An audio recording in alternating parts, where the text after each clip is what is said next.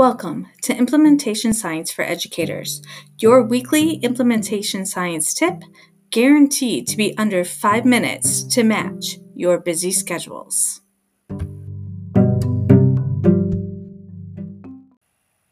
Thank you so much for the opportunity to interview you, Kim. I greatly appreciate it. And I noticed throughout our conversation today, one of the things you kept mentioning was executive sponsor and coordinator and champions. Could you spend a little bit of time for our listeners and just kind of define that and what you're seeing in school districts today?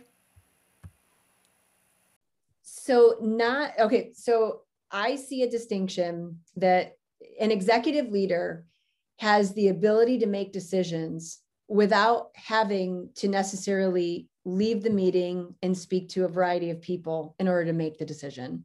So someone with executive leadership authority has the decision-making authority where he or she can make decisions without necessarily having to consult with someone of higher authority. So that really is an executive leader. A coordinator is in many cases, does not have executive leadership authority. I would not recommend that the coordinator also be the executive leader of a district implementation team. What I typically find is that executive leaders have so many things on their plates and can't necessarily attend to all the responsibilities that a coordinator would do, someone who's coordinating the work of a district implementation team, their installation and use of a district implementation infrastructure. And so the coordinator is someone who really is, for lack of a better term, tying the pieces together. They have a role in communicating with the executive leader. They absolutely should be working with the executive leader before the meeting to plan for the meeting, make sure relevant agenda items are on the agenda for the meeting that is upcoming.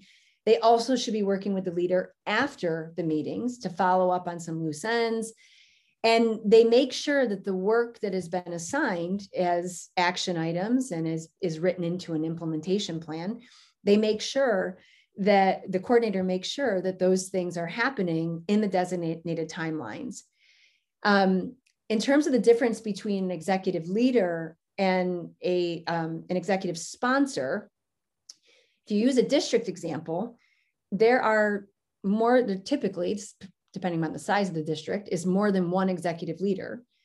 And so an executive leader doesn't have to be an executive sponsor.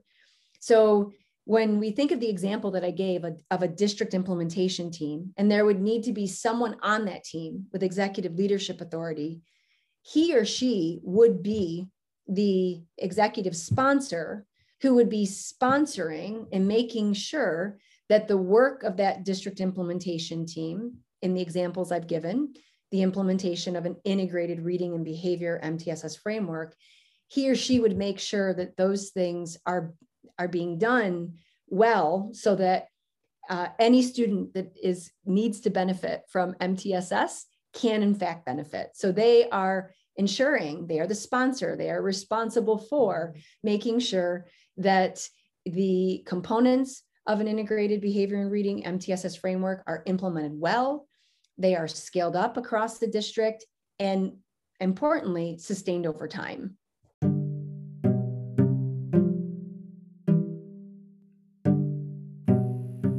Thank you for joining us this week, listeners, as we talk to Dr. Kim St. Martin from the Michigan MTSS Technical Assistance Center. If you'd like to hear more of that interview and hear more of her insights around integration and compensatory nature of drivers, please head on over to the SysUp YouTube channel where you can see her playlist, and we'll hyperlink it right in the description for the podcast. And hopefully you'll get a chance to join us next week as we continue our journey around cultivating leadership.